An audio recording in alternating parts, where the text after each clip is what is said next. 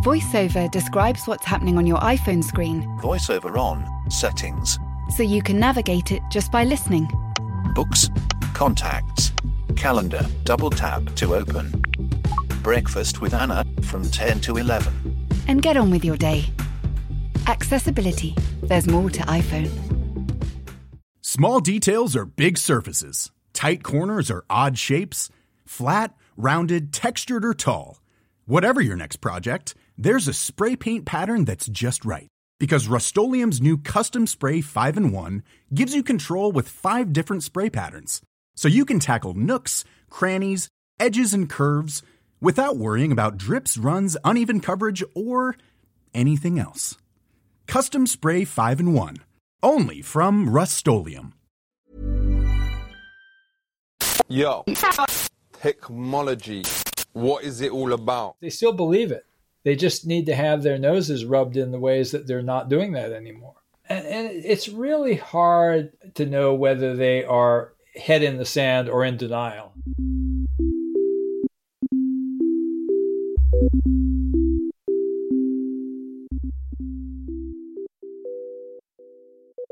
Hello and welcome to Danny in the Valley, your weekly dispatch from behind the scenes and inside the minds of the top people in tech. I'm your host, Danny Fortson, the West Coast correspondent for the Sunday Times.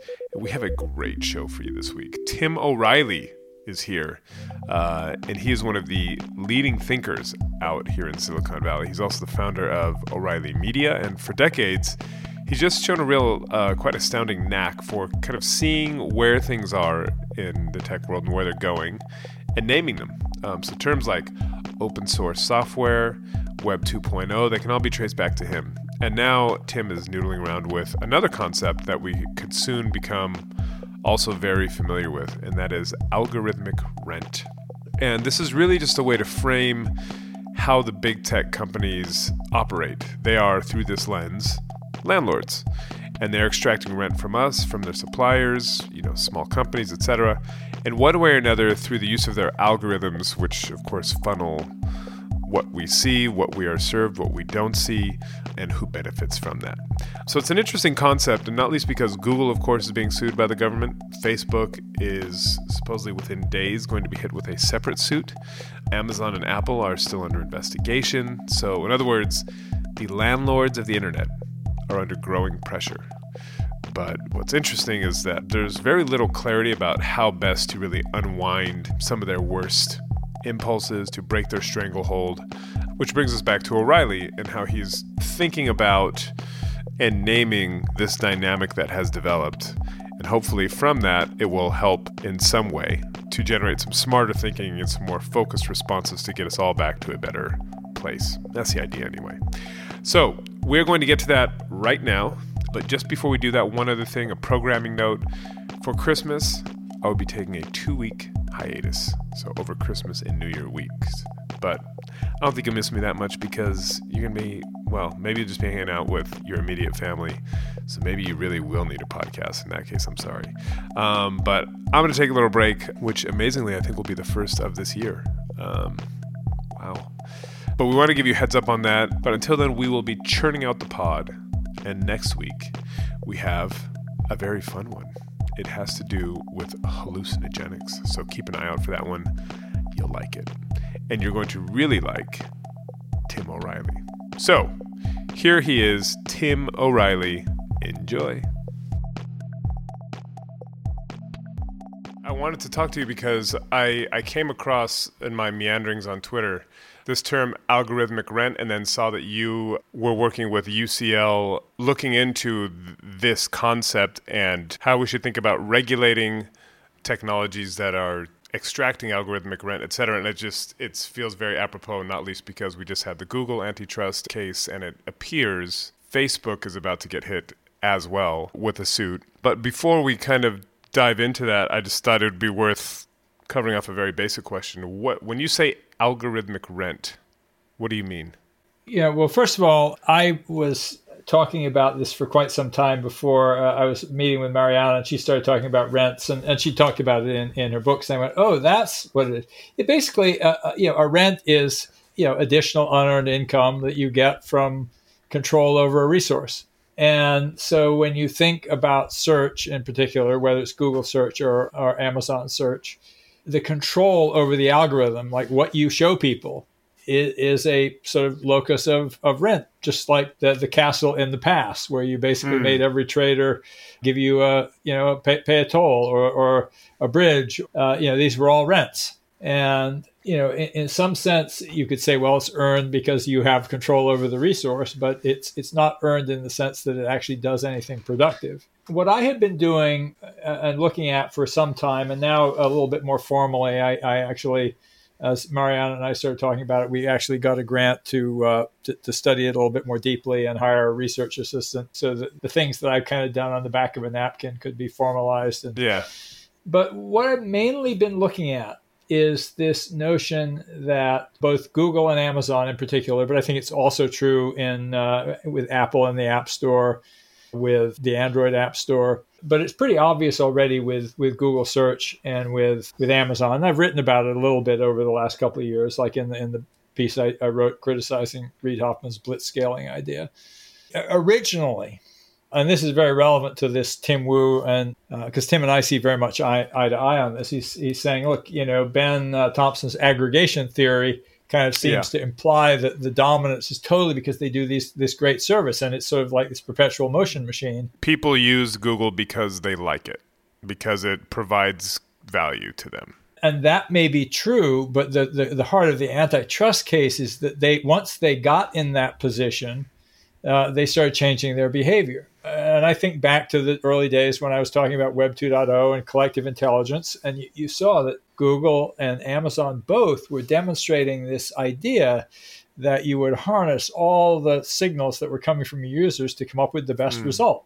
And if you look at both Google and Amazon today, they are effectively extracting rents. Amazon no longer shows you the best product. In fact, that's not even a search option. Again, it used to be the default on Amazon.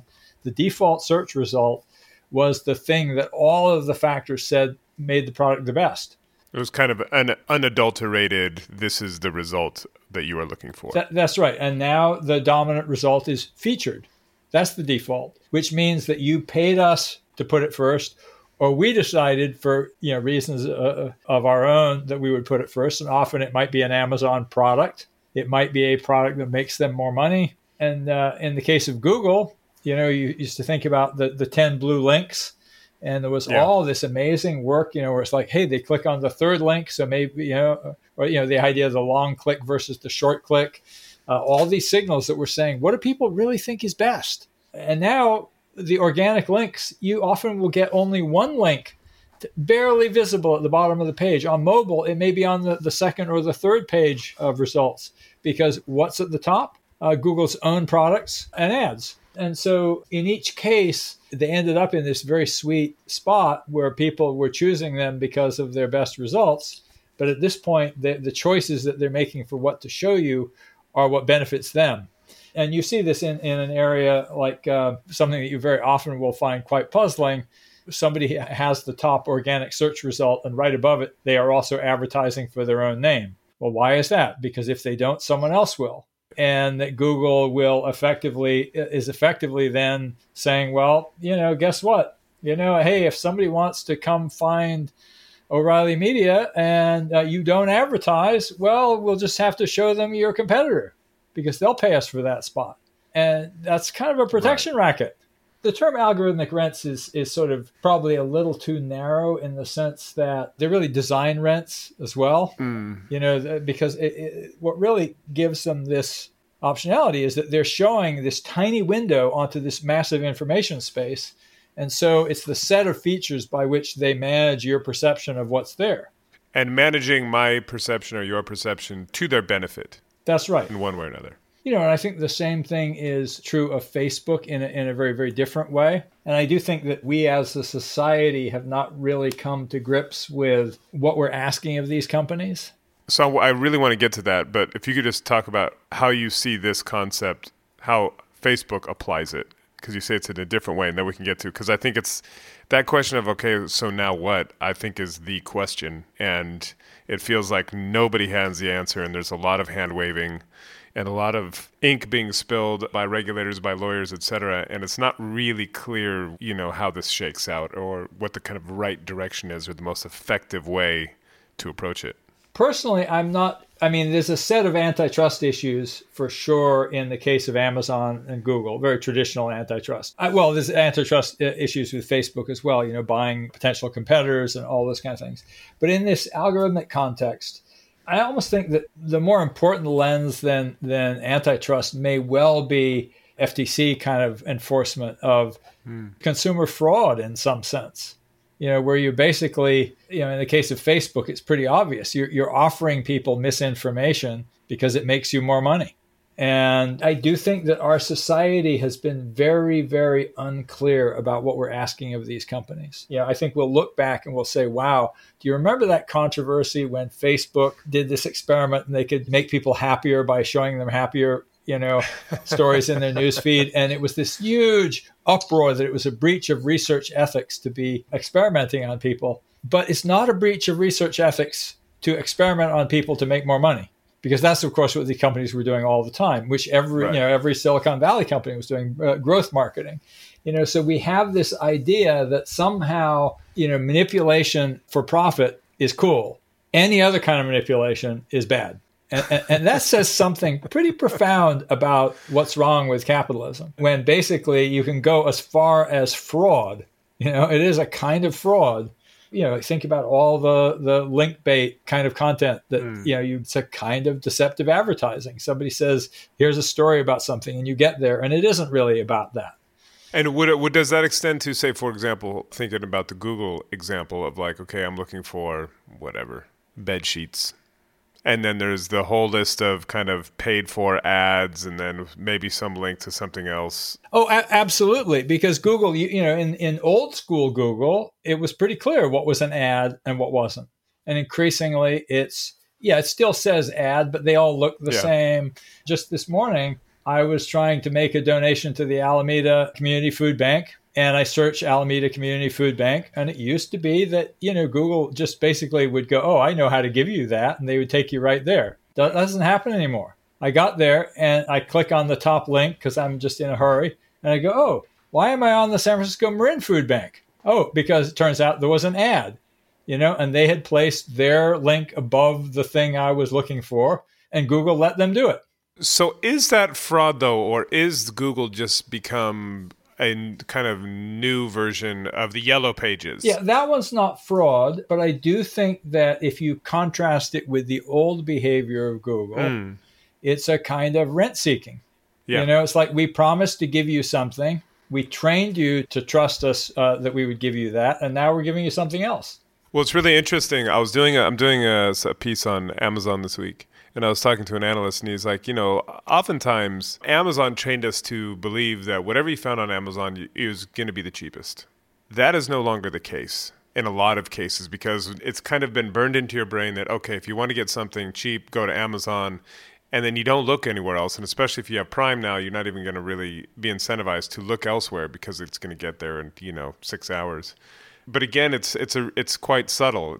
They're not saying this is the cheapest, but we've kind of been trained. And then in the intervening years, the rules have changed. That's right. And I think that the reason why the concept of rents is important, and obviously Mariana can speak far more to this because it is a fundamental concept in economics that she spent a lot of time on.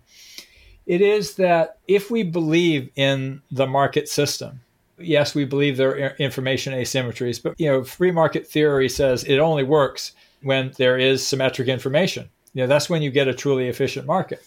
And so the fact that the platforms and the aggregators, or whatever you want to call them, have control over what their customers can see, and they use that to extract additional benefit from their suppliers, is basically making the market a lot less efficient. Like if they were fair players, then it would allow the buyers and sellers to find each other, and for the people with the best price, the best quality. In so many ways, in its heyday, Google was this incredible advance on free market theory. And I used to talk about it, and I still do. If you think about this idea that Google search was this market without money. because the money side, the advertising was literally off to the side. Price played no role in the matching marketplace of information seekers and information providers. It was like, hey, I'm looking for this thing, and they had hundreds of signals to say this is the thing you're looking for. And then they kind of piggybacked a paid information market or a paid market on top of that. But that wasn't good enough. And then they started saying, well, we're just going to kind of start to mingle the two.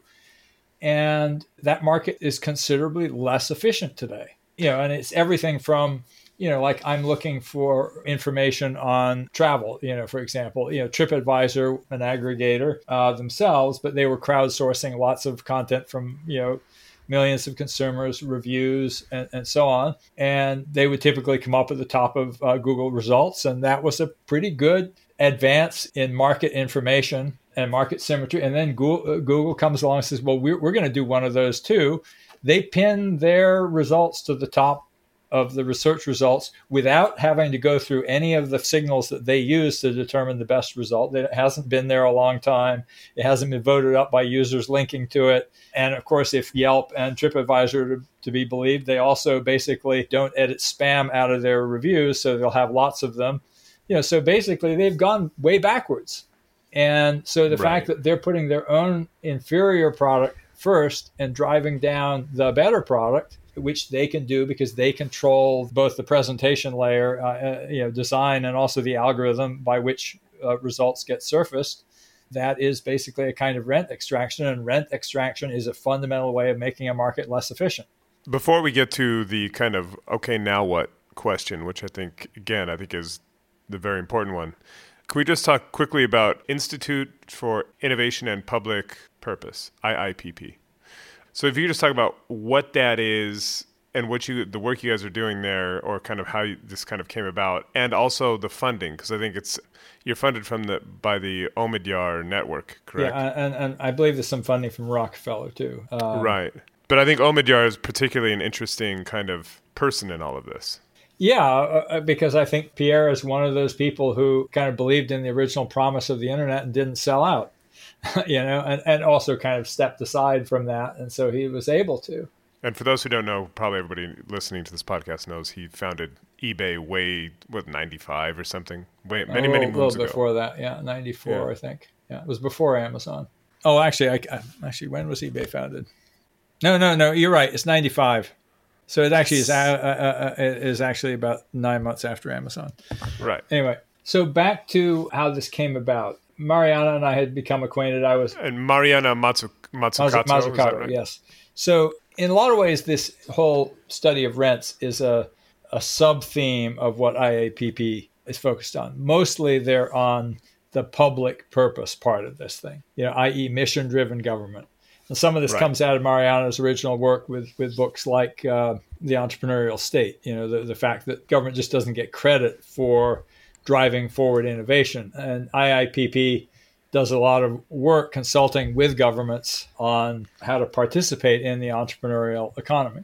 But as a part of that work, Mariana came to recognize that one of the things that was happening was the government was spending a whole lot of money, and then the companies that benefited from that government's funding, say pharma companies is one of their particular targets, were basically getting a whole lot of rents. They were basically getting patents on stuff that was paid for with public money, and then charging super high prices.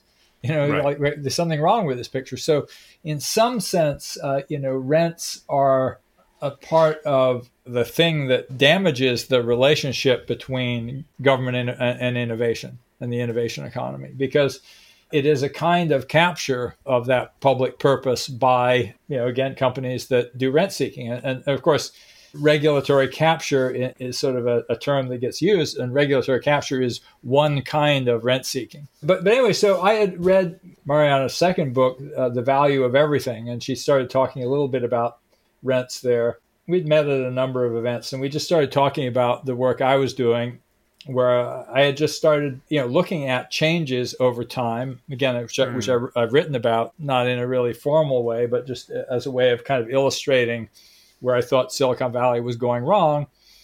And I I started to document some of this. Here's the divergence. Here Google used to serve both sides of its market, both its users and its suppliers, i.e. websites. And increasingly, websites have been getting the short end of the stick. Amazon was really serving both its suppliers and its consumers. Increasingly, the suppliers are getting the short end of the stick. And starting to say, well, how would we document that? And then when I was talking with Mariana one time, I just realized that this idea of rents was a great lens to get real economic thinking going around this. And yeah, well, because it conjures the image of a landlord, and not a good one.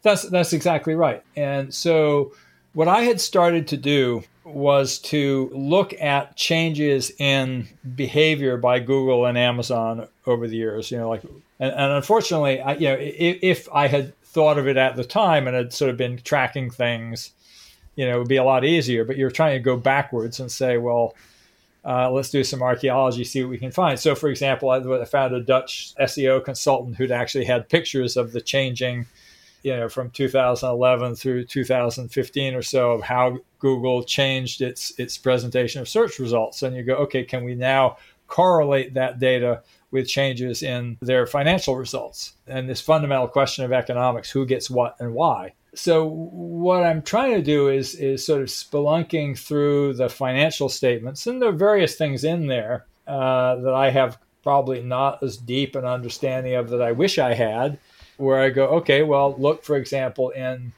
2004 when Google went public, AdWords and AdSense, i.e. advertising that they placed on other people's websites versus on their own, were about 50% of their revenue. And you see the divergence over time where the revenue on their own properties has just grown so much faster. And you go, okay, so effectively the web providers are getting less and less of that. Now, when I've talked with Hal Varian about this, he's kind of said, well, we actually pay a lot in traffic acquisition, costs. You have to take that into account. But those are things like, that's not actually to web content providers. That's typically, to people like Apple. Yeah, paying $12 billion a year to Apple. Yeah. So I don't really think of that as really going to the people who were producing the content. And I've thought about this a lot because of my own business, because we're also an aggregator, though at a much smaller scale. And this is where, for me, it's intersected with antitrust. Because we are not a monopoly, we have to take care of our supplier side. Because if we don't, they'll go somewhere else. So I kind of started articulating a theory in my own mind, which I talked about with Tim Wu, and he seemed to think was pretty interesting, was that this is an interesting test of if you're a monopoly. Do you have to take care of your supplier side at all? If you don't have to, make sure that your suppliers are taken care of, then you have too much power. And whether it's technically a monopoly, you can still say they have too much power. And so the fact that Google and Amazon have turned on their suppliers, and I've long done that. I mean, Amazon, think about some of their things over, ebooks. We'll go, okay, well, we'll turn you off in search. Certainly, we saw that when we had a distribution business for smaller publishers. They never actually did it to us because I think we were a little too big, and we'd had some previous brushes where they'd gotten a lot of negative publicity, like back on when I did the one-click patent protest in 2000. But for some of the smaller companies, they was literally pay us co-op fees, i.e., co-op advertising, i.e., this is before they developed their current advertising business, which is the algorithmic advertising business that everybody just has to be part of. But they literally would advertise, or we'll turn you off in search. So it was extortion, really. And of course, now they developed the advertising business as something much more intrinsic. It's not like individual cases of we're gonna shake you down. It's systematic shaking everybody down. I think about this when when I was first showing this collective intelligence idea back in 2003, 2004. When I was first coming up with the idea of Web 2.0, I used to show Amazon versus Barnes & Noble. And the example I always used was search for a book on JavaScript. And what always came up on Amazon was our book, JavaScript, The Definitive Guide, which at the time and still is regarded as the best, canonical book on JavaScript. Barnes & Noble was featuring its own products. Some JavaScript book that they'd published themselves, or books that people had paid them to feature, right? Right. And I said, look, and this is the winning formula. This is how Amazon wins. They show you what the world actually thinks is best. Most traffic, most people pointing to it.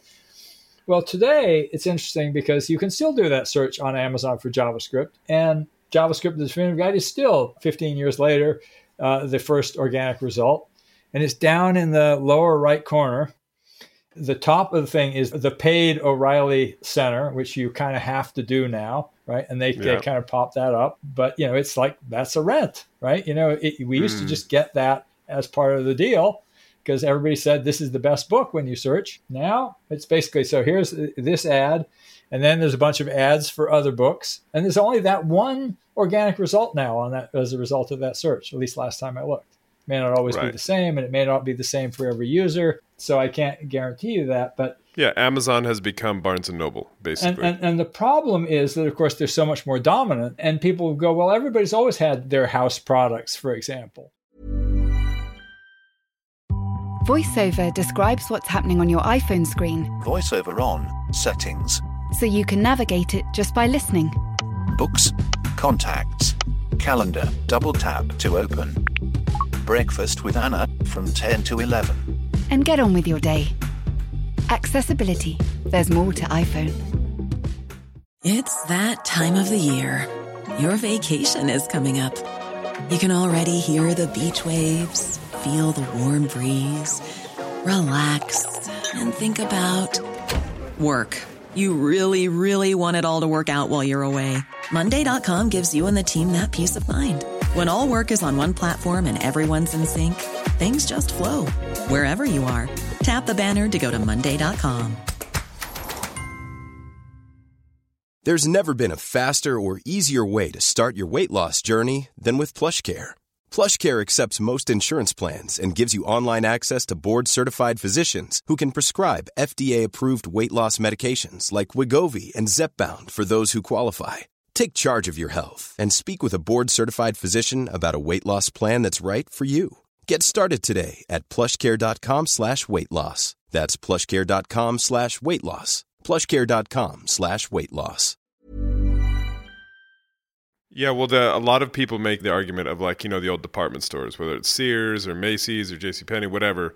They knew what was selling and be like, oh, these Calvin Klein jeans are selling. We'll make a knockoff of our own brand and have them right there and have them at half the price. Right. And I think that you can make a case for why you think that's a good thing. But what I think you do have to recognize is that there's something uniquely different about a Walmart or a Macy's or any kind of department store, is that when you walked into the department store, they certainly could feature their stuff, but they couldn't only feature their stuff. Like Barnes & Noble would have the books that people paid for to have on an end cap or on a table down front. But effectively, Amazon, they've got 3 billion SKUs worldwide, 600 million in the US.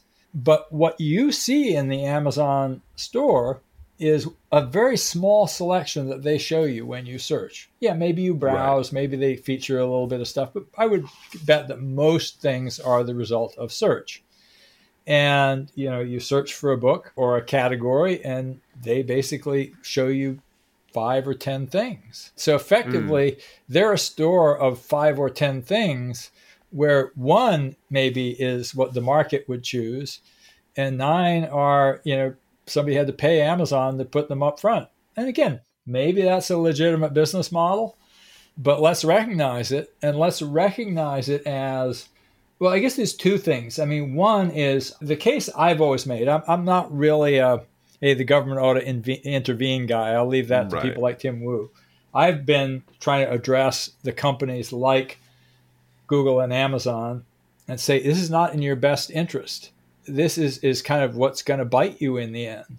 And it's going to bite them partly through regulation, but it's going to bite them just because it's just no longer the best user experience. But anyway, let me jump over to Facebook and this sort of question of incentives, because this is a very different kind of algorithmic rent. And I have not, entirely kind of thought this through, even as far as I've thought the Google and Amazon examples. But if you think about political speech on Facebook, and kind of going back to that example of where they were told, it's horrible breach of ethics to show people things that will make them happy. And yet there's been a whole lot of people, and there were recent stories just in the lead up to the election there was a battle between Facebook, employees and top management about whether they should have that. This is truthier. This is truer. Have some weight in their algorithm of what they showed people, and they decided it didn't make them as much money, and so they decided not to do it. So that made it pretty damn explicit that effectively they are making choices that are bad for their users in order to improve their bottom line knowingly. And you kind of go, well, isn't that a kind of rent? And again, this is where I think that the question of rents is, I think, a really useful lens, because antitrust is like this giant hammer. Yes. We're going to break you up or, chisel you apart. And the question of rents, again, I don't really know, and Mariana might have a lot more to say about this. I'm not sure we have like a set of policy prescriptions for how you deal with them. Is it more about just saying, look, this is what it is? That's right. That's where we're at the stage right now, which is understanding that an economy that's rife with rents is a less efficient economy. And we believe, as we are formulating economic policy, that we're trying to make the economy work better. Therefore, if we can see clearly that rent-seeking behavior, which is allowed in all of these ways, and again, Mariana's been looking at it in the context of pharma, finance, and industries like that. And then as we started talking about this, what I started calling algorithmic rents, let's kind of try to include this in this broader survey of rent-seeking behavior in the economy. So this project that we're doing, funded by Omidyar, is really kind of it's almost like a catalog of rent seeking across many industries. Well, and I was going to ask you, and this is kind of an aside, but maybe it's actually not, is if you frame it that way and say, let's call them the big four, Amazon. You haven't really spoken about Apple, but I mean them paying $12 billion a year to make sure that they have pride of place, or Google paying them. And then Apple and the way it runs its app store and all the accusations about how they are basically being a very bad landlord to all these app developers. And I haven't really dug into that as much as I've dug into Amazon and Google, but I think it's quite, and again, part of what we're looking to do in the project is to work with the people. There's all these consultants, like SEO consultants for Google, or e-commerce consultants, or app store consultants, who actually have tracked this stuff for a long time. And it's really trying to put that together with some financial analysis and collect data on those things. But that's what I was going to ask you, is that you're obviously very good at coming up with a term that just kind of sticks, and it makes people, you hear it and you're like, ah. And if you paint these big four companies as bad landlords that are extracting rent from all of us, that feels like a potentially quite useful way to frame this debate around how do we regulate these companies? How do we kind of rebalance this? I mean, how important is it basically the marketing or the framing of a problem, and what that leads to in terms of enforcement or changes? Well, it's an interesting question, because, of course, the very first thing that I think you would do in terms of enforcement is you would basically say, and this is pretty clear with Google, very analogous to what happened with Microsoft. Like, okay, Excel versus Lotus is Google Travel versus TripAdvisor and Yelp. Yeah. Right. It's just like, hey, somebody had a product that we were carrying on our platform. We privileged our product. We didn't have to play by the same rules. Excel was a better product, but they also had to go the extra mile and cheat on top of it. They could have won fair and square, but they kind of went a little too far. And I think the same thing is true. Maybe Google could have won fair and square, but they didn't play fair and square. They basically pinned their product to the top of the results, pushed the people who'd basically built the category off the page. So presumably after you kind of, which doesn't sound like a small project, kind of in a way quantify what these, the kind of, let's call them the landlords of the internet. Yeah. The rents they're extracting. Presumably then you move to the stage of, all right, what should tenants' rights be? Whether these be suppliers or us as users. Yeah, I think there's a couple of things. One, the thing I've set out originally to establish was that, again, using this phrasing, who gets what and why, the changing ratio of benefit, between the suppliers, the users, and the platform, just measuring that and getting a kind of a history of that as a tool of antitrust. It's kind of like a health gauge for a marketplace. And like if I could have a remedy, one of the first things would be consistent reporting on that. I remember it was a couple of years ago, Jeff's letter, our third-party marketplace is kicking our first-party butt. You may remember that letter.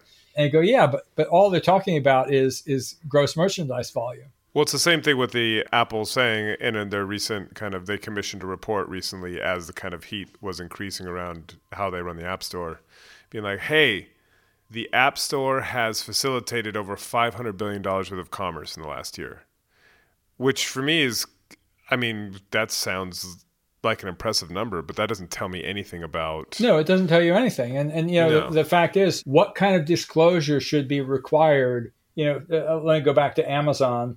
They've got now this $10, $12 billion advertising market, and they show, okay, here are our fees to suppliers, and that advertising is not shown as a fee to suppliers. If you say, well, what's the take that Amazon gets? What's the take that the supplier gets? If you layer on the advertising, hey, it's clearly a very big number, relative to Amazon's profits. Yeah. It's not as big a number relative to the GMV, but it's not clear, And so I think that there's some ways that regulators could require a kind of transparency. Yeah, and theoretically, you could, not that they would accept this argument, but you could make the argument to the big platform, the big landlords. The better people understand these markets, the less onerous the regulation potentially, because the worst kind of regulation is ill-informed regulation. I totally agree with that. That's absolutely right. But also even for the companies themselves, understanding the long-term impact on their supplier base. Kind of going back to my company, we sit here and we go, okay, we want our suppliers to keep producing this content for us. We're a content supplier as well. And we're very mindful of competing with our marketplace because guess what? If we pulled a Microsoft or a Google or an Amazon on them, they're going to go away. And maybe they're going to go to a competitor, or maybe they're just going to abandon the market. It's interesting. A lot of our product innovations have come not from trying to get benefit to users, but to get benefit to suppliers. Like we introduced this live online training, and it was like because authors weren't making as much money from books anymore. So we said, well, what else can we do to make them money so they keep producing useful content? And that's a really healthy dynamic. And again, for me, I think part of it is like if we can understand these marketplaces better and get better at, I'm a believer in free markets. I'm a believer in, creating the right incentives for people to do the right thing. And I think that there's this great quote from Paul Cohen, who was the DARPA program manager for AI. He's now a CMU professor, not CMU, Pitt. He's at Pitt. He said that the opportunity of AI is to help humans model and manage complex interacting systems. And I'm fascinated by, these platforms as laboratories for free market economics. And I was so excited about them for so long, and then you see them start to go awry. They're going backwards. I'm kind of like going, this is an opportunity to figure out how to make truly efficient markets that work better than old markets. And it just feels like they've got to that point, which is almost, in a way, it feels almost inevitability. At a certain size, you just kind of, as you say, companies almost can't help themselves. Like, whoa, I can get more of this pie. They have to keep growing. That's where I talk in my book about, the master algorithm of our economy. We have built the rogue AI, and it's our financial markets. It basically says it's optimized for corporate profits. They must keep growing. It's the paperclip maximizer, right there. It's the corporate profit maximizer. Humans are a cost to be eliminated. And it's got all the characteristics. And so, how long before you think you'll be able to produce something for the world to see on this algorithmic rent idea? We'll probably be about a year before we get a bunch of stuff together. And it's you, a researcher, Mariana. Yeah, and a couple of other people at IAPP. And a lot of what we're really trying to do is we're trying to generalize. My goal, at least, is to, in this next year, is to identify a bunch of data sources that are non-traditional data sources. Like I said, I found this search engine consultants, for Google. I know that there are people who track the app stores. I just haven't put them together. And then you kind of go, okay, there's a whole bunch of data in the public filings of these companies. sometimes it's pretty clear you can make a case. There's even, I think, an opportunity to make the case sometimes in a way that's maybe not even correct, but you can kind of say, look, this is kind of what I've done with Google. I'm saying, here's the conclusion I've come to. Here's what I'm saying. So tell me why I'm wrong, because this is what I'm going to publish, and then they go, oh, and I think, that kind of stuff starts to add up. Again, it really is research. I want to understand how Alibaba manages their marketplace in ways that are different from the way that Amazon manages their marketplace. And if I get it right, and I've identified some things that are useful, Amazon will go, oh, maybe we should do it differently. Or Alibaba will say, oh, maybe we should do it differently. And unfortunately, maybe they'll go, oh, yeah, we could extract more rents. and hopefully not. And just before I let you go, you've been obviously coming up with lots of these ideas for decades. And you mentioned earlier how you were so excited about these big platforms for a long time. Where we are now, is that at all depressing or surprising? It is sort of depressing because I was optimistic. I think of both Amazon and Google as fundamentally good companies. Even Facebook, they had certain ideals, and you watched them become corrupted. And that's painful. That's really painful. I still think that there's an opportunity for people to go, oh, wait, we got that wrong. And, the thing that gives me hope is Microsoft. It was the evil empire back in the day. Yeah, it was the evil empire back in the day. And I'm not saying that their business practices are perfect today, but if you look at, I did that interview with Satya back when he did, when Hit Refresh came out, and he kind of had this great thing. He said, we went back to Microsoft's origin story, which was, our job was to make other people successful. And part of their refresh was kind of going back to that. And I kind of hope to see, Amazon and Google go back to that. That their job is literally to make other people successful. Right. And I think in the case of Amazon, I think maybe both companies, they still believe it. They just need to have their noses rubbed in the ways that they're not doing that anymore. And it's really hard to know whether they are head in the sand or in denial. I had a conversation with Google's chief revenue officer, and I said, you do know that half of all Google searches are what they now call no-click searches. Yeah, he said, like, where did you hear that? And I'm like, it's all over, the SEO literature. Everybody writes about it. Are you seriously telling me that you never heard that? And I look at the congressional committee recommendations on antitrust in Google, and they have been informed by some of this discussion.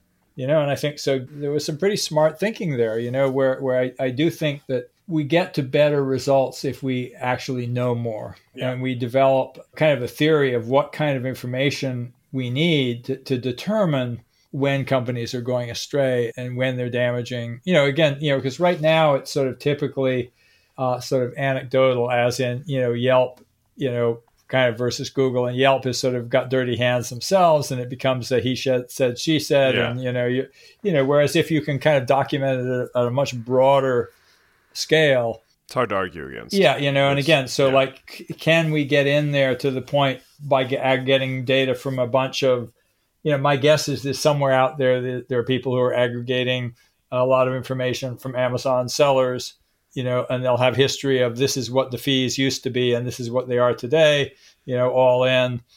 And you can kind of get enough of a sample to establish a pattern, and then you correlate that with Amazon's financials, and you go, okay, look, here's this trend line, here's this trend line. Presumably, if this carries over, you can kind of see that this is a transfer of value from suppliers to Amazon. I struggle a little bit with the idea of remedies in the sense that I am kind of somebody who believes that people ultimately should understand that it's in our self-interest to be fair. Any company, it's in your self-interest, long-term self-interest to be fair. It's kind of like almost like I believe that people just don't get it, and maybe I'm wrong in that. Maybe they do get it and they're just willing, they're able to do it anyway. Yeah. Well, there is certainly, as you're well aware, there's been a real turn against these companies, and there is no more benefit of the doubt given. It's become quite poisonous. Like, people just assume the worst. Like, these are just rapacious capitalists who are out to screw us and to, Even if it means the fabric of society disintegrates, if it means $1 more to their bottom line, they will do it. And so it's actually a very dangerous place for the companies and for regulation, and just to see where this goes, because it's just become, the whole tenor of the discussion has become quite toxic. Oh, absolutely. Absolutely. It is a toxic discussion. And unfortunately, some of these things are one-way doors, to use Jeff Bezos' term. When they launched that advertising business, I don't think that or maybe they did. Maybe they said, hey, it's worth it, in the end, and we don't care. But it's fundamentally corrosive of Amazon's original value proposition of being the most customer-centric company in the world. It's like, no, you're not. When you basically say, we're going to show you the products that people paid to put in front of you, that is not being customer-centric. But now it's such a big part of Amazon's profit. It was one of those one-way doors, and I don't think they can go back until they hit some kind of wall where they start losing customers because of it. Well, it sounds like you've got a lot of work to do. Oh, absolutely. And I'm not expecting to kind of get to the end or the bottom of it, particularly since it's not a full-time job for me. I think it will be successful if, in a year from now or 2 years from now, algorithmic rent is one of those things that people just talk about. Yeah, that's certainly one part of it. And I think it'll also be when people like Tim Wu or David Cicilline are kind of going, oh yeah, look, here's this great database that correlates, that shows us it was always there, but they had no access to it. It wasn't in their ken. That, oh yeah, you can see here's 10 years of Amazon's increasing tax on their suppliers. Again, maybe I'll find when we put that data together that I'm wrong about that, and Amazon hasn't actually extracted more and more from their suppliers, in which case I'll be like, attaboy, Jeff. And then you would think Amazon would then be presenting that data to say, look, we've actually reinforced our story about how much we're creating value for our suppliers. I'm pretty convinced that Google has been playing foul. I don't have enough information to know that Amazon, there's stuff that I don't like, but I'm not sure that it's in the same category of like, we're directly gonna, that's a nice market you have. We're gonna take it. Thank you. Well, we'll definitely have you back on when, for Showtime on all that stuff, and perhaps before. But in the meantime, I wish you luck. Thank you. Good job.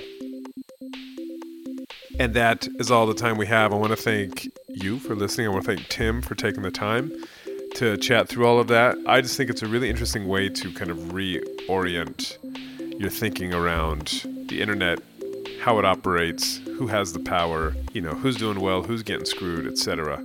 And of course, the big question, which we talked about, is, okay, then what? But anyhow, I hope you guys enjoyed it. I also wanted to say thank you again for giving me all those ratings and reviews. We're up to like 550 in the US and UK Apple Store, which is pretty awesome. 5 stars, vast majority, which is also great. So if you haven't done that, please take a moment to do that. It does help other people find the show. I will be writing about one of these landlords in this weekend's paper, Amazon. So do check that out at thetimes.co.uk. And if you have any other questions, concerns, glowing reviews, or scathing criticism, you can find me on Twitter at Danny Fortson, or on email at danny.fortson@sunday-times.co.uk. That is all for me this week. Hope you guys stay safe and stay sane. Bye-bye.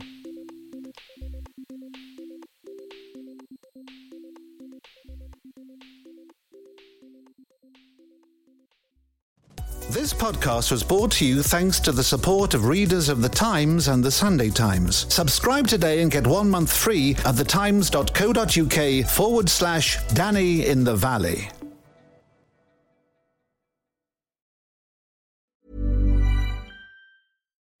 VoiceOver describes what's happening on your iPhone screen. VoiceOver on, settings, so you can navigate it just by listening. books, contacts, calendar, double tap to open. Breakfast with Anna from 10 to 11. And get on with your day. Accessibility. There's more to iPhone. Small details are big surfaces. Tight corners are odd shapes. Flat, rounded, textured, or tall. Whatever your next project, there's a spray paint pattern that's just right. Because Rust-Oleum's new Custom Spray 5-in-1 gives you control with 5 different spray patterns, so you can tackle nooks, crannies, edges, and curves without worrying about drips, runs, uneven coverage, or anything else.